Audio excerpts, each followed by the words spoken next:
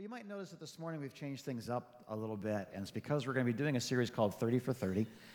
And what that involves is we're going to be teaching and worshiping about 30 minutes each. And so we've had 15, 20 minutes of worship. We've got another 10, 15 minutes of worship waiting for us at the end of the message. But we thought what we'd do is we would take some time now, kind of in the middle of this, and stop and say, what are we doing? Why are we doing it? And one of the reasons is because last week I looked around, about 25% of the people from the back row, I'm standing up on the little camera stand, about 25% of the people I can tell from behind are actively engaged in worship. I can see their bodies are engaged with their souls and their spirits, and there's an expression that's coming out. There's no way to hide it. About 50% of the people, or I'm going to give just kind of the benefit of the doubt, like you saw the occasional sway from the back, or maybe as I looked to the side, I could see the lips from where they were singing the songs and so forth. And about 25% of the people were politely disengaged. It's kind of not your thing. You respectfully endure it for the sake of the fellowship.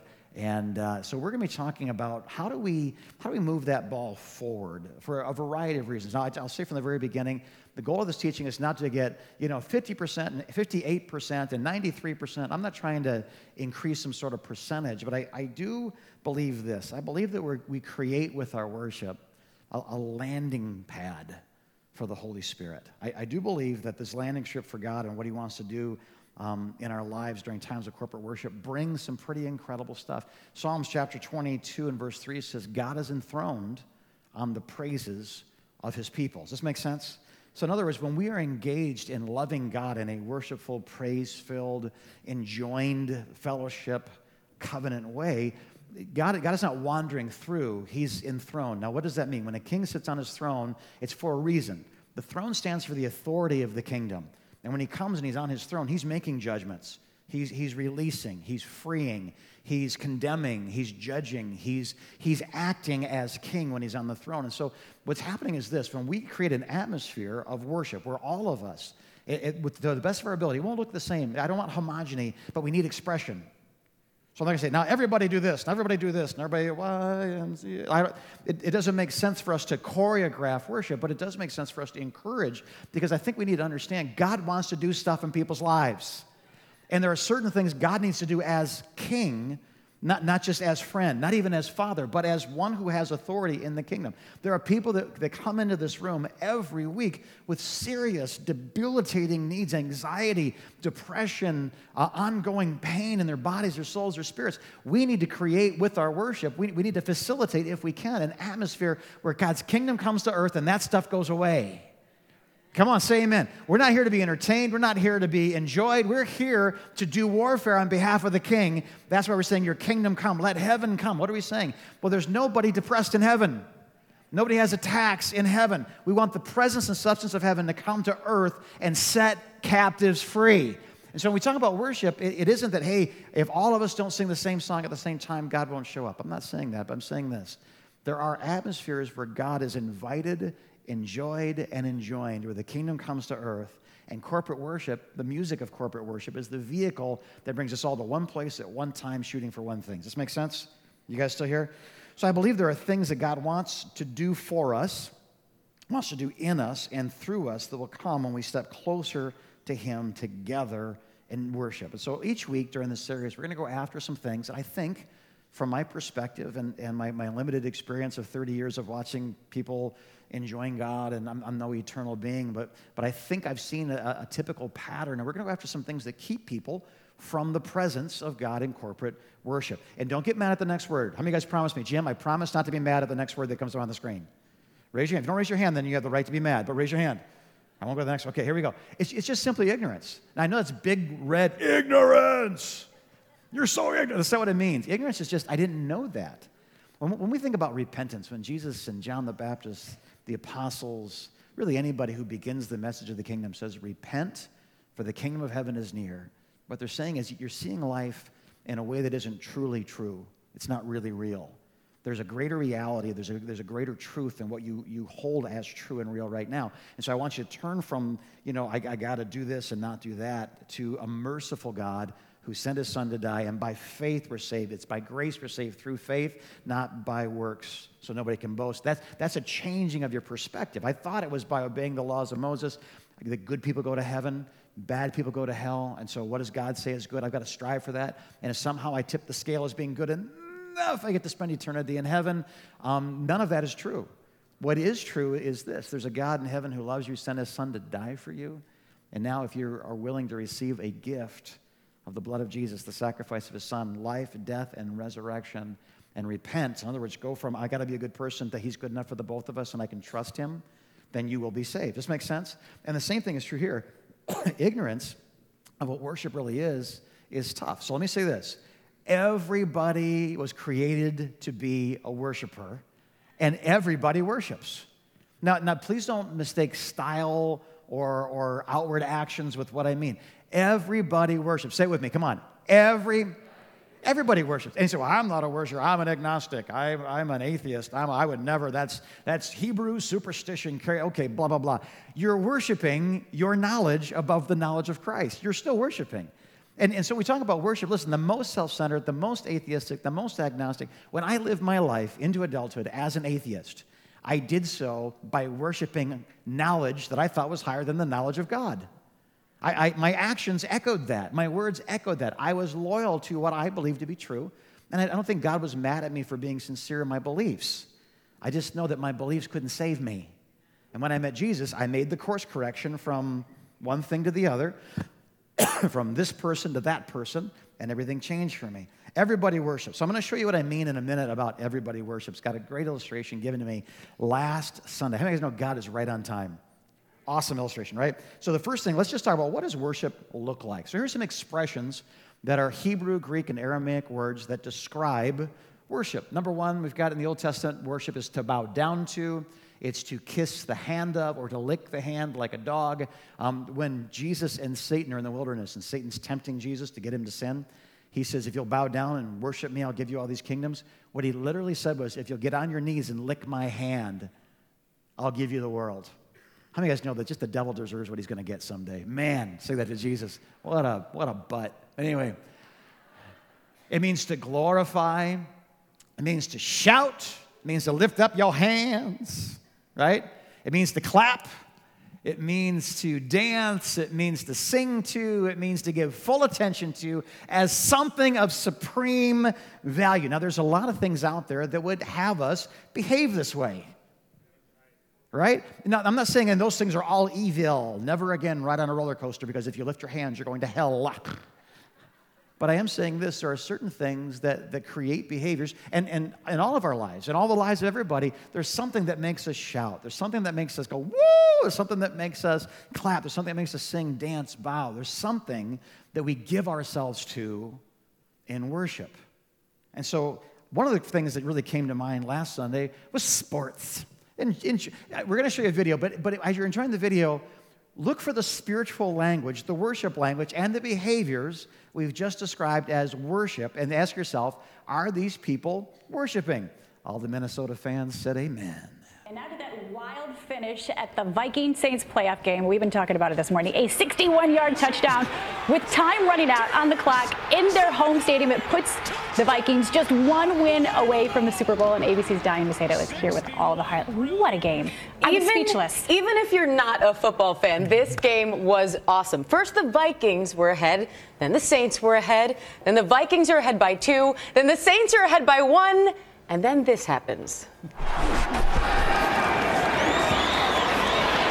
Steps into it, pass is caught, Diggs, sideline, touchdown, unbelievable, Vikings win it! With no time left on the clock and about to lose by 1 point, the Minnesota Vikings fire off one last pass. Pass is caught! Stefon Diggs makes the amazing catch, capping off a nail-biting fourth quarter for one of the most stunning last-second comebacks in football history.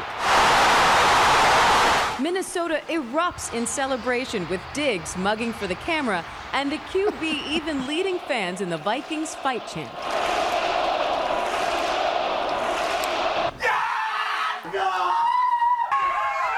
This morning, the Vikings faithful all across the country are shocked and overjoyed, calling it the Minneapolis Miracle on Twitter. I still don't know what just happened. I just try to take advantage of my opportunity. He's a little bit excited over there. Now, to add to the excitement, Minneapolis is hosting this year's Super Bowl, which is long thought to curse the home team. So if they can beat Philly on Sunday night, they will be the first team to ever play the Super Bowl in their home stadium. It has never happened before. And they've never won the Super Bowl. The Vikings, you know, that last play I was reading in the Times this morning, they had ran it in practice. It was called Seven Heaven, and Stephon Diggs had never made that catch in practice, but he made it when it mattered most. And he took a little bit of a risk to run it all out. I thought he was teammates were saying get out of bounds. Get out of bounds to kick the game-winning field goal. But they are what calling it a miracle for multiple reasons, breaking possibly this whole Super Bowl hosting team curse, but also the team itself has had this rumor of being cursed because they've never won a football and had 4 terrible defeats back in the 70s. So this could be the year the team is certainly hoping. We have to say our hearts do go out. I know Robin Roberts is a huge Saints fan, and some of the Saints personnel had already gone into the locker room because they thought the game was over before that play. So never over. What You can't leave the stands. It's a miracle. The curse is broken. The Savior is mugging for the cameras. The play is called Seventh Heaven. The crowd goes wild. And please, I'm not saying football is evil. I'm saying Ohio State football is evil. But look, you're worshiping. It's just weird. It's just weird. Yes, amen. Hallelujah. It's just, what I'm saying is that when you're engaged and something has your full attention and something wonderful happens, we use language like miracles. The curse is broken. Seventh heaven. Yay. Leading us in the cheer, right? But let me tell you something. If I stood up on the stage in a few minutes from now and said, everybody, put your hands together. You guys are like, well, I just think that's irreverent, brother. I don't know. Like, church is really supposed to be a place for solemnity. And right, what I'm just trying to say is this. Again, it's not sports are evil. It's that, can you see how we're just prone to worship? So it's not just sports, right? But there are things like money, identity, security, and love. You know, I mean, money and Jesus make a lot of the same promises. So people sometimes have kind of gotten off of worshiping one, worship the other. Matter of fact, Jesus says this. He goes, no one can serve 2 masters. And the word master means the one who has your full attention, your full devotion, your full loyalty, the one who has power of life and death over you. You can't serve God and money that way. If you worship one, you will find yourself always at odds with the other. And if you worship the other, you'll always find yourself some way in odds with the one. And again, is money evil? No more evil than football. It's a game. It's a piece of paper with a dead president's face on it. Let's not give it more power than it ever deserved. But what happens is when we put it in a position of, Benjamin, I serve Benjamin, right? Well, then all of a sudden your life can go the way your eyes go, and you find yourself in a place that you never wanted to be because you worship the wrong God, right? How about yourself? I knew it'd be quiet. It's just fun to kind of do this. It's like, oh, well, I don't have any money, so that one didn't hurt me at all, but this one's getting to me, you know? You know, my time, my heart, my will, my kingdom come, my will be done on earth as it is in a mansion, you know? When we have something better to give God and we withhold it because we prefer ourselves over God's will, you guys understand what we're doing is we're worshiping something. Let me tell you, the biggest idol I got to tear down, it's not made out of stone, it's made out of flesh. Right? The biggest thing that stands between God and I is not God. It's not He's so holy I can't get there. It's that there's things in my life that I sometimes have a difficult time surrendering. Anybody just going to leave me up here alone, you're going to amen that. All right, good. Because I could start pointing things out. I'm just saying, you know. This actually happened one time that really came to mind, Malachi, or if you're a Happy Days fan, the Malachi, the book of Malachi. The chapter, what would it be, chapter 1, verse 8, where they had better offerings to give to God. And kind of the vow they take is, the firstborn of my flock I will bring as a sacrifice unto the Lord. Well, then the firstborn was beautiful, and the secondborn was this cross-eyed, pigeon-toed looking, glowing red nose that led Santa's slave freak. And so they're like, well, I'm just going to kind of switch the good one for the bad one and make the bad one the offering. So this is what God says. When you offer blind animals for sacrifice, you know, is that not wrong? When you sacrifice lame or diseased animals, is that not wrong? Try offering them to somebody around you that has authority. Try offering to a human being, a governor. Would he be pleased with you? Would he accept you, says the Lord Almighty? So Governor Engler, come to my house. Here, I set before you an offering of food. And here's this like bow-legged, pigeon-toed, cross-eyed, tongue hanging out with a big tumor on its side piece of meat. I saw this and thought of you. And God's like, wait a minute, if you got something better to give, I think you should give what you vowed to give, which is something better. I've told you not to offer diseased and crippled and blind and lame animals on my altar. It's a sacrifice that costs you something. You're not giving me your leftovers. I've asked you to give me what's right, and what you're giving me is what's left. And I don't want that. So in the same principle, there's a worship of self that's very convenient. It makes a lot of sense. Since God is merciful and we live by grace, let's just kind of... But let me tell you something, guys. How many of you guys, if there's a better way to live, you want the better way to live? So that's what we're talking about today. What about the world? You know? I mean, the world really does demand worship. I talk about this from time to time, but it really stands out. We were at a Holiday Inn in Grand Blanc eating lunch. They used to have this all-you-can-eat buffet back when I used to have a metabolism. And we would go and eat all this smoked salmon and all that kind of stuff. It was really good. But in our booth, there was the picture of the winner of the Miss America contest, like from the 40s maybe even 30s through modern day. And if you'd have seen it just like time lapse, it was all side by side. You would have watched women who literally were too heavy to be spokesmodels for Jenny Craig. They were the epitome of beauty in 1930. If you'd have watched their shoulders and their hips, lips, and fingertips, it goes... And you got like Twiggy in the 70s. Like I can't tell if I'm looking at the woman standing behind the microphone stand or if the microphone stands the woman. Like it looks... Right? And what happened was the world said beauty is this. How many of you guys know the world's always going to think skinny is more pretty than not skinny because it costs more money to lose weight than to gain weight? You know? And clothes that only fit a certain... What I'm saying is this. Never mind, I'm off on it. But I'm telling you this. If you worship what the world thinks, you'll always be going in circles and never arriving, ever. Why? Because the world wants your money. They want your time. They want your allegiance. There's a multi-billion-dollar, probably trillion-dollar business that is called marketing that gets you to buy stuff you don't know you need yet, or you really don't. Right? That's their job. So look at it this way. And again, Matthew chapter 13, verse 22 talks about a life that is diluted, choked out by loving the world. So a seed falling among the thorns refers to someone who hears the word. In other words, the gospel, the truth, the ultimate has been given to them. But here comes the world. The worries of this life, the deceitfulness of wealth and the stuff, it choked the word. And in the end, it doesn't mature to the place where it actually reproduces anything. You get everything you're supposed to get, but in the end, it's like you never got it because nothing happened when you got it because we spent too much time really trying to catch up to the Joneses. And not the Pastor Joneses, but the other Joneses. You know what I mean? It's just we don't like them, but we have to be like them. So am I saying football's evil? Only certain teams. Am I saying money's evil? Only when spent on buying sweatshirts that have certain teams' logos on them. Am I saying everything in the world is evil? No, guys, don't go to the lake. The lake is evil. It's pleasurable. Buy a house on the lake and tithe your time by inviting your pastor to live with you one of every 10 days. So I'm not saying things are evil. I'm just saying this. I think there's a better way to live than loving things that are less than God. I think there's a better way to live than worshiping, giving our allegiance, our attention, our utmost for something that's not His highest. I think we're supposed to cheer. I think we're supposed to laugh. I think we're supposed to cry. I think we're supposed to mug for the cameras, but it's not for the glory of man. It's reserved for the glory of God. 1 Corinthians 12, verse 31 says this way. Paul's going to show people the most excellent, not in an excellent way, the most excellent way to live. He ends that. He begins chapter 13 by saying, if I speak in the tongues of men and of angels, but I have not what? Love. Man, I'm an obnoxious noise. If I can fathom all mysteries and all knowledge, I have faith that can move mountains, but I have not love, I am...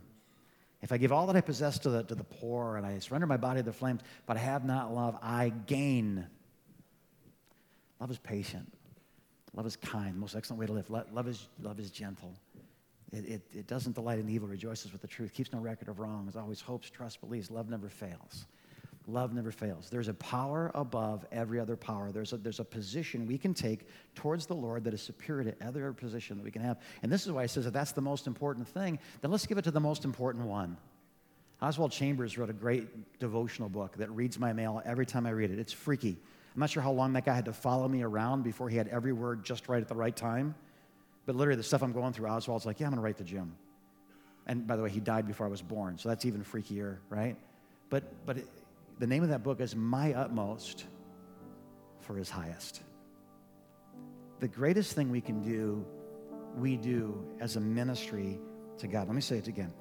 The greatest ministry, your highest goal, your greatest blessing is your ministry to the living God. And maybe you didn't know that. Maybe, is football evil, is money evil? I'm not saying that. I'm saying God gave you an all so that you can love him with all your heart, all your soul, all your mind, all your strength. And Paul says it this way in Romans, therefore I urge you, brothers and sisters, in view of God's mercy, to offer what? Your Sundays. Is that what it says? To offer your singing voice. Is that what it says? To offer a season, to offer your youth, to offer your old age, to offer your deathbed. Is that what it says? Offer your what? Come on, remember that shell that contains the eternal part of you. This is what we're to do. We're to take if he's here and I'm here, I'm to take this and move it to where he is. Because in his presence, there is a fullness called joy. And in his presence, sorrow and mourning flee away. And in his presence, the arms of the Father wrap around his sons and daughters in a way that holds us, where we have a perfect peace, even though we still don't understand. In his presence, demons flee. In his presence, darkness runs. In his presence, I am healed. In his presence, I am made whole, body, soul, and spirit. So why in the world would I give my utmost to something that's not his highest? It doesn't make any sense. Amen? Come on, say amen. Do this, will you? Stand to your feet. According to my clock, we have 13 minutes and 48 seconds, which to a pastor rounding up is about 28 minutes. When we sang this song, let heaven come to earth, I think there's 25% of us that engaged that as the cry of their heart. Because when they sing it, what they're singing is their friend who's going through a terrible time needs deliverance. Not encouragement, deliverance. Does that make sense? God, let heaven come to my friend that's dealing with terror, that's dealing with depression, that's dealing with cancer, that's dealing with mourning, that's dealing with life. And they're saying, let heaven come. And they have somebody's mind, somebody's face in their mind as they're singing it over them. Like they're pressing into the promises of God, right? And I think there's 50% they're like, those words are from the Bible, and so I'm singing them, or I'm thinking about them, meditating on them. And there's 25% that are kind of going, I wonder what Jim's talking about today. I wonder what's for lunch. I wonder if Mega's open. But what if we created with the Lord's Prayer set to song so we can all be in one place at one time? What if we created a landing pad for the presence of God? And I want you to hear this last thing I have to say. For some, it's going to be too loud, and for some, it's going to be too soft. For some, it's going to be too King James, and for some, it's not going to be groovy enough. For some, it's like, I know this song. For some, it's like, I don't know any words of this song. The purpose of worship is not to make us happy unless we're worshiping ourselves.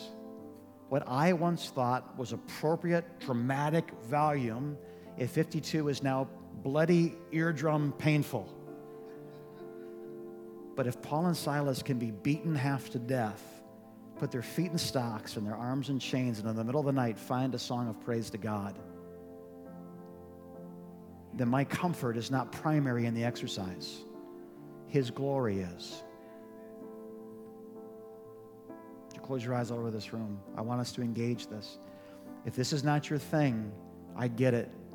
But I'd say this too. Swimming once wasn't your thing, and you jumped in anyway and you learned.